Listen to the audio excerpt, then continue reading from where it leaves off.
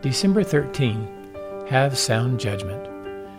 Today's Live to Love Scripture encouragement comes from Romans 12:3. For through the grace given to me, I say to everyone among you, not to think more highly of himself than he ought to think, but to think so as to have sound judgment, as God has allotted to each a measure of faith. This isn't the first time Paul warned the Roman Gentile church about pride or thinking more highly of themselves than they ought. It's another application of the mercies of God in our lives. He told them in chapter 9 that being in the Israel of God doesn't depend on the man who wills, but on God who has mercy. For this reason, he urged them not to get big-headed about their being justified by faith as if they were superior to the Jews. He was a Jew and had received grace and mercy like they had. This kind of humble thinking, recognizing that the faith that each of them had came according to God's mercy, was where the Roman believers needed to renew their minds. This is relevant today as well. The world's pride focuses on individual performance and comparison. You know, my church is bigger than your church. The charismatics are more spiritual than the Baptists.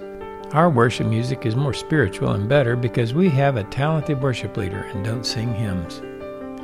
One aspect of living to love with Jesus is walking in humility toward one another. We recognize that the love that flows in our lives is a result of an allotment of faith by God according to His mercies.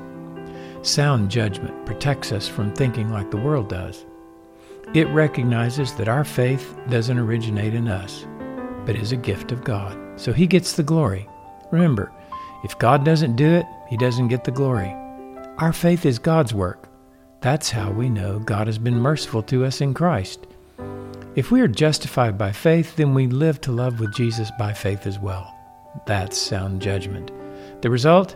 God is glorified because all our love flows out of His provision and love for His body. It's Jesus loving Himself as He allots a measure of faith in each member of the body. Remember what Paul wrote to the Ephesians in Ephesians 5:28? So husbands ought also to love their own wives as their own bodies. He who loves his own wife loves himself. Of this, Paul wrote, "This mystery is great, but I'm speaking with reference to Christ and the church."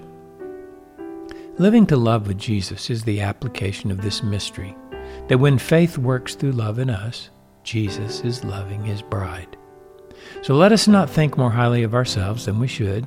Rather, let us have sound judgment and glory in the faith and love of Christ, making us living, holy sacrifices acceptable to God, which is our spiritual service of worship.